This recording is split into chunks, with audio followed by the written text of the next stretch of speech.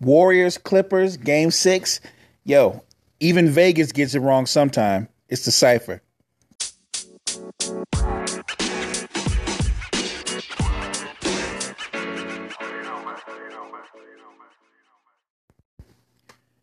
The first round of these NBA playoffs, no, it's not the greatest first round ever, but it's been an interesting first round, and it's far from disappointing. Yes, the Bucks swept the Pistons. Guess what? They're supposed to sweep the Pistons. The Pistons aren't a very good team. The Bucks are arguably the best team in the game right now, outside of the defending champs, and I'll get to them in a second. The Raptors beat the Magic. They're supposed to. They're a legit title contending team. The Magic are a good team. They just don't have the talent. That result also not shocking. The Sixers beating the Nets. That's the more talented team with a top 10 player, maybe even top 5 in Joel Embiid, imposing their will on a young, talented, but inexperienced Brooklyn squad. You get the results you're supposed to get. There's no shockers. Except when you get to the way Blazers versus Thunder finished. Remember, the Blazers are the 3rd seed. But a lot of people, including myself, I keep it 100. When I call it and I'm wrong, then I'm wrong. I actually picked the Thunder to win this series. I thought it would be a 6-game series. I thought the Thunder would win the series. I thought that the combination of Russ, Paul George, Steven Adams would overpower what Dame had beside them. I thought the loss of Yusuf Nurkic, I thought that gave Steven Adams an advantage in the middle. I thought that Paul George would outplay CJ McCollum. That didn't happen. I didn't think that Russ would outplay Dame, but I thought that would be a back and forth. I thought they might even cancel each other out. And what happened was, you had Dame and CJ, who are both shot makers, outshoot Paul George, who can be a streaky shooter, and Russ, who's not a shooter. You outshoot them. You had them bait them into a jump shooting contest, something OKC can't win because they can't shoot. They're not a great shooting team. And while Russ is a great player, he'll go down as an all-time great Hall of Famer. People will talk about his incredible athleticism. Maybe the most athletic player in NBA history.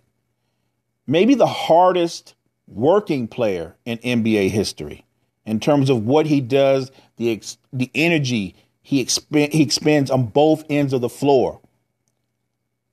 That said, some of the things that make Russell Westbrook a tremendous player, that makes him an all-star / superstar, that allows him to average a triple-double for 3 years in a row, are sometimes the things that come back to bite him. And when I picked OKC, I picked them because the Russ I had seen coming into the playoffs had been a Russ that had took a step back. He'd allowed Paul George to step forward and establish himself as the number 1 option on the Thunder. And I know Paul George had the shoulder injury, and he didn't play as quite at the high level as he did before the All-Star break, but he was still playing at a high level. And I really thought that Paul George would have no problem getting his shot whenever he wanted over CJ. Now, granted, there are cross matchups, and sometimes Mo Harkless guarded Paul George, Aminu guarded Paul George, but more times than not, CJ and Paul George matched up versus each other. And CJ McCollum outplayed Paul George. He just did. And Damian Lillard outplayed Russell Westbrook thoroughly.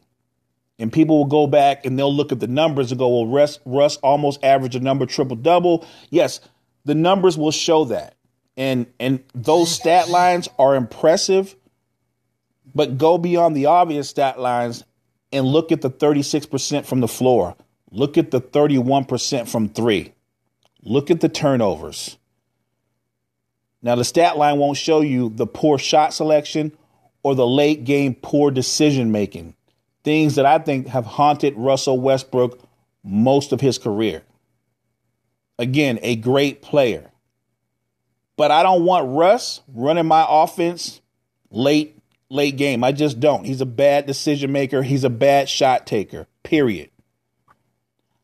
I think moving forward, a lot of people are quick to jump on Russ and say that Russ is done. I think Russell Westbrook is far from done. The question with Russell Westbrook going forward is he capable of adjusting to a legit system? Is he capable of playing more off the basketball? Let's face it, you can look at the numbers and talk about the assists, but the reality is Russ is a two guard. He's not a good shooting two guard, but he's a two guard masquerading as a point guard. He's always been that. That's not breaking news. This goes back to when he and KD and Durant and Ibaka and all those brothers was together. When OKC went to the lineup that brought Harden in, Harden was their best point guard. Harden ran the offense better than Russ, and Russ was more efficient playing off of Harden. I think moving forward, they need to get a legit point guard. Dennis Schroeder is not a point guard. He's a watered-down version of Westbrook. He is a shoot-first point guard, if anything, maybe a combo guard. They need a legit point guard that can run the offense, but maybe can make shots. He doesn't have to score 20 a game, but he has to have some kind of jump shot, some kind of consistency from outside to keep defensive honest. That's how I feel about the Thunder going forward and what they could do, because you're not going to trade Russell Westbrook. You're just not. They're handcuffed with that. That marriage, they're together to the end. I think what they have to do is be creative in the offseason and how they put more talent around him and Paul George. And they've got to really consider going with another coach, with another philosophy, and get Russ to buy in on it. As far as the Blazers, how can you not be impressed with Damian Lillard? Damian Lillard doesn't play with a second superstar or all-star. The Blazers are anything but a star-laden team. They've got Damian Lillard, a legit all-NBA player, and I think CJ McCollum is an all-star caliber player. But this team rises and falls off of what Damian Lillard does. Props to Dame. To me, when you want to find out what a real star is, when you want to find out if a guy's a legit superstar, it's how they bounce back when they struggle, when they face adversity, maybe when they were in defeat. Remember last year, this same Blazers team, they got swept by the Pelicans. Dame got locked down by Drew Holiday. And how did he respond? He got in the gym. He became a bigger gym rat than he already was. He extended his range. He got more consistent, more efficient. And he was ready for this. This matchup versus Russell Westbrook, this is perfect. They've not been fans of each other's for years. And the idea that they got to go head to head, if you're a fan, how could you not enjoy that head to head, that emotion, watching those two go back and forth? Dame hits the series winning shot and waves goodbye to the Thunder. Mic drop.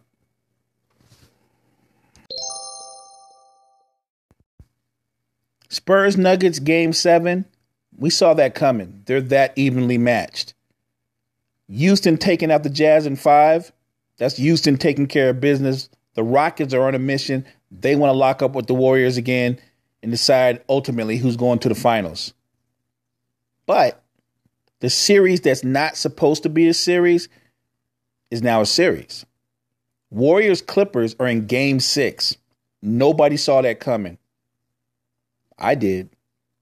I said before the series started, the Warriors are not sweeping. They're not sweeping the Clippers. They're just not. The Warriors are not this lockdown defensive team.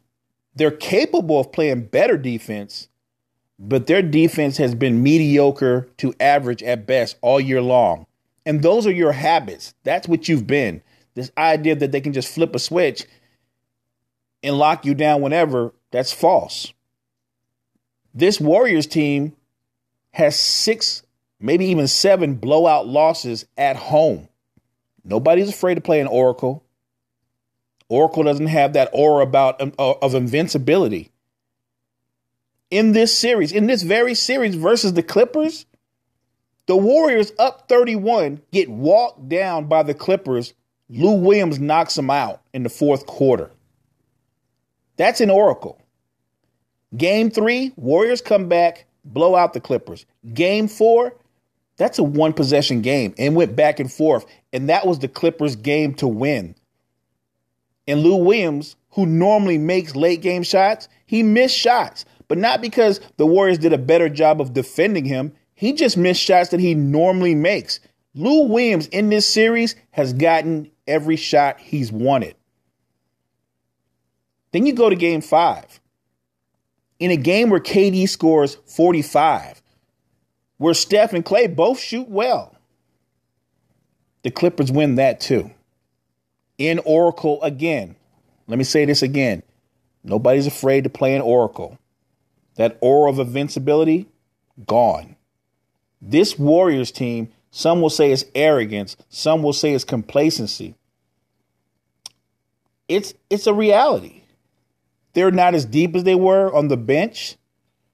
They've become more top heavy. And when Boogie went down with injury, that means that someone like Looney or Bogut had to go to the starting lineup, which depleted, to me, an already weak bench to begin with. But the Clippers, credit to the Clippers, first of all, what Doc Rivers is doing is smart. It's something that the better teams will do. When Steph, Klay, and KD are on the court with Draymond or Looney or Bogut, guess what?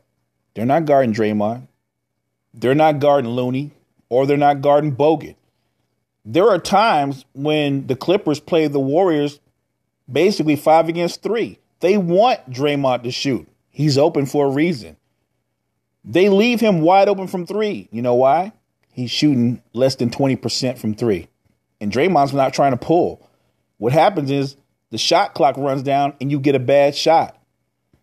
Looney and Bogut, they're not guys that can get their own shots.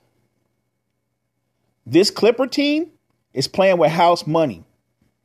Going into Game 6, this Clipper team really believes they can beat the Warriors.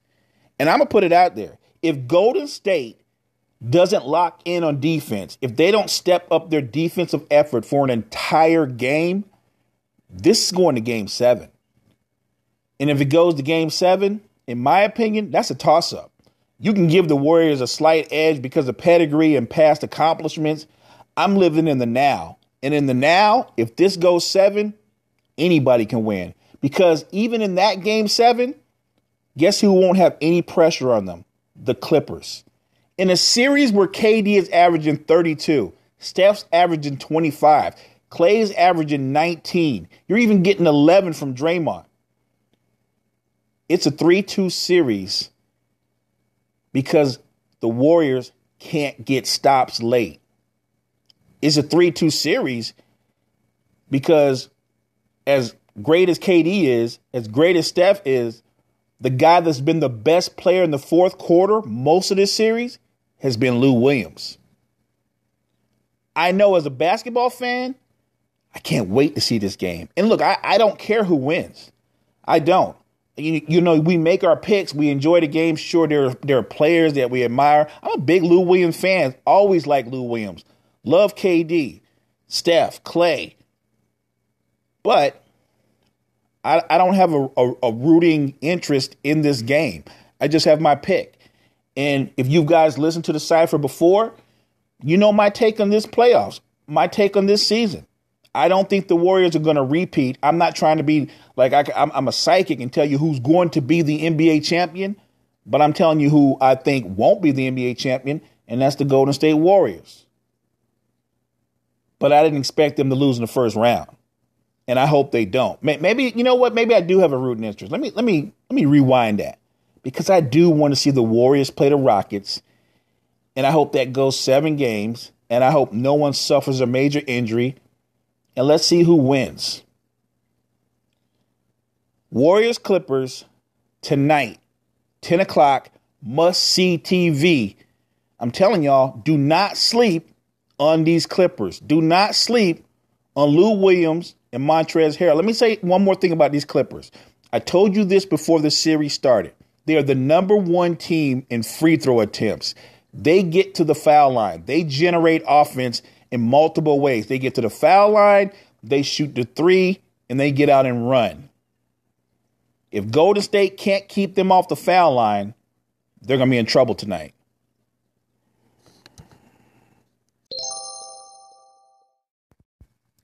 So all the drama is taking place in the Western Conference.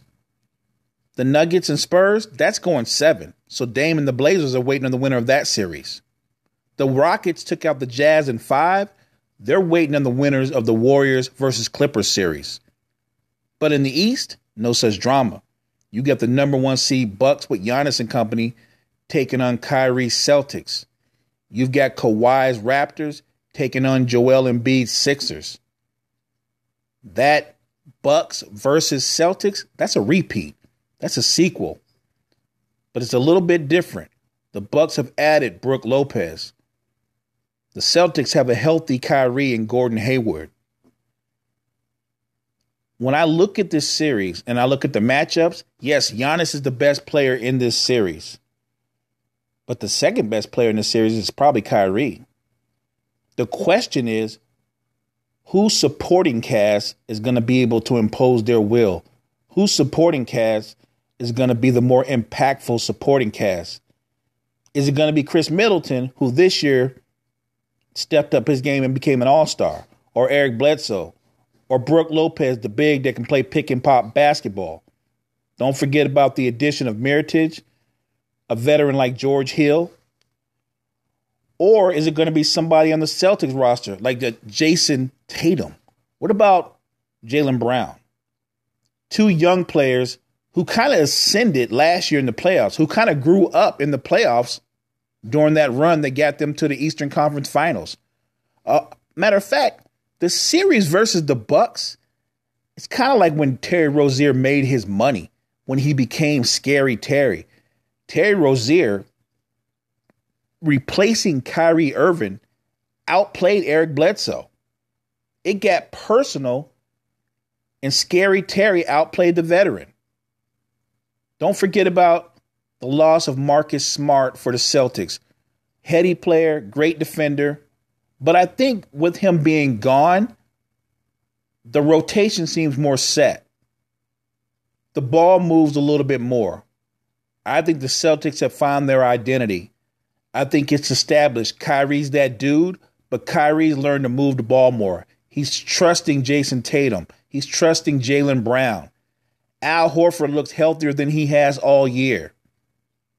Gordon Hayward is starting to look more like Gordon Hayward, a shot maker, a guy that can get to the basket. I know that numbers matter. The Bucks are the number 1 defense in the NBA and the 4th ranked offense in the NBA. They're the number 1 seed. Giannis is probably in the lead for league MVP, probably the number 1 candidate. Harden's right there. To me, toss up. But if I'm making a pick, and I'll make a pick on this series, this is one I can make a definitive pick. I'm going with the Celtics. I'm going with the Celtics. I'm not saying all of a sudden someone's going to shut Giannis down, but I think the Celtics, with some of their bigs, with their length, I think the Bucks are an extremely long team. Don't get me wrong. But I think the Celtics can do enough to slow Giannis down. It could become the Kyrie show.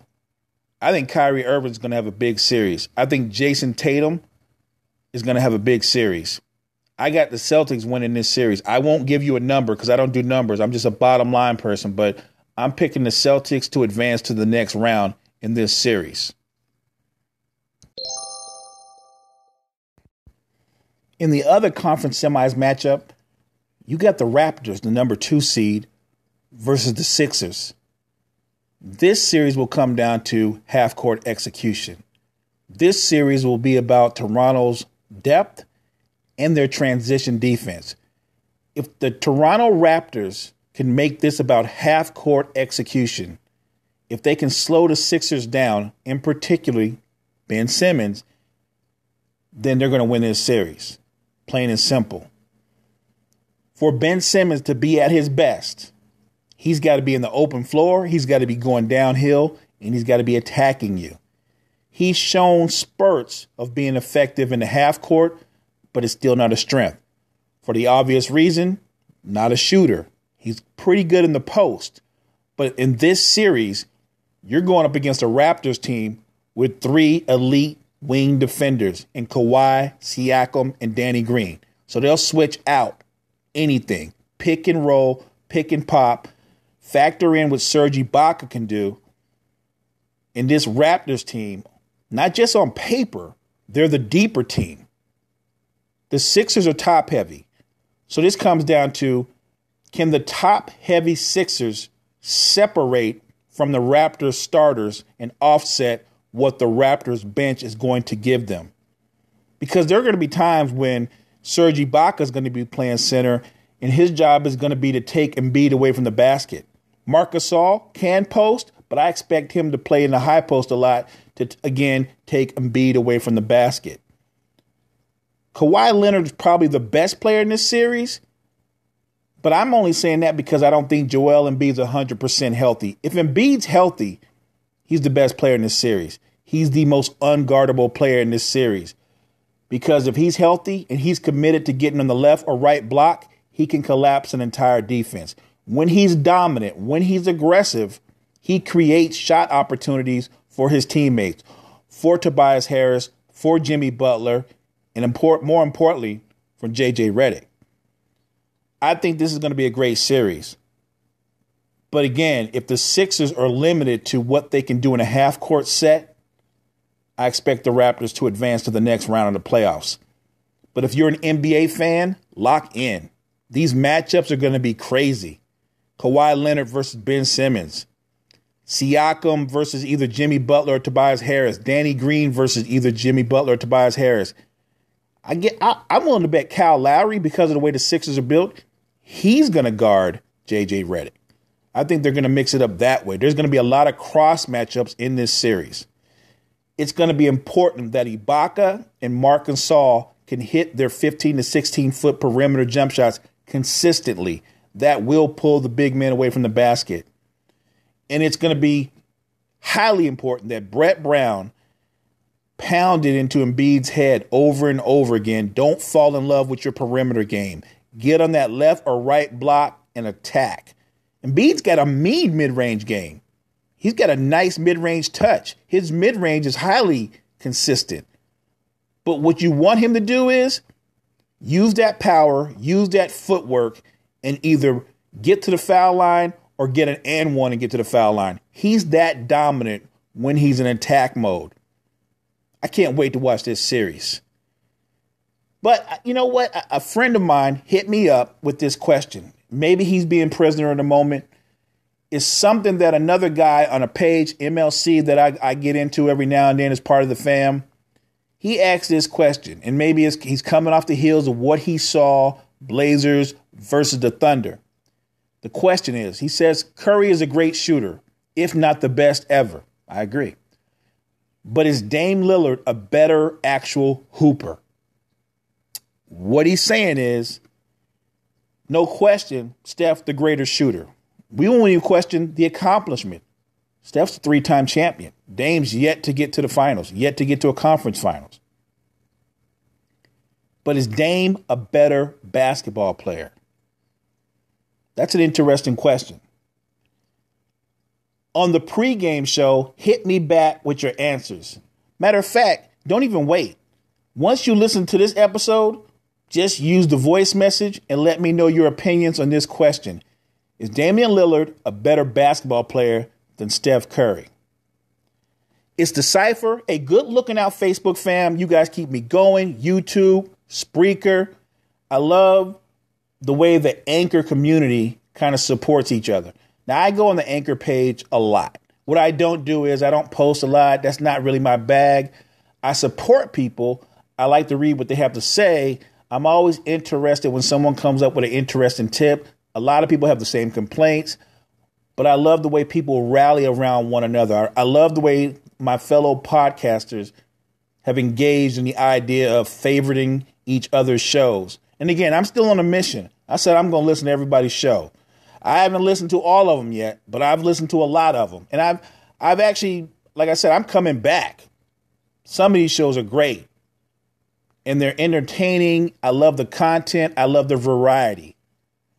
You know what? That's all about Anchor. That's all about the Anchor community. So shout out to Anchor and the Anchor community. It's a cipher. Next time.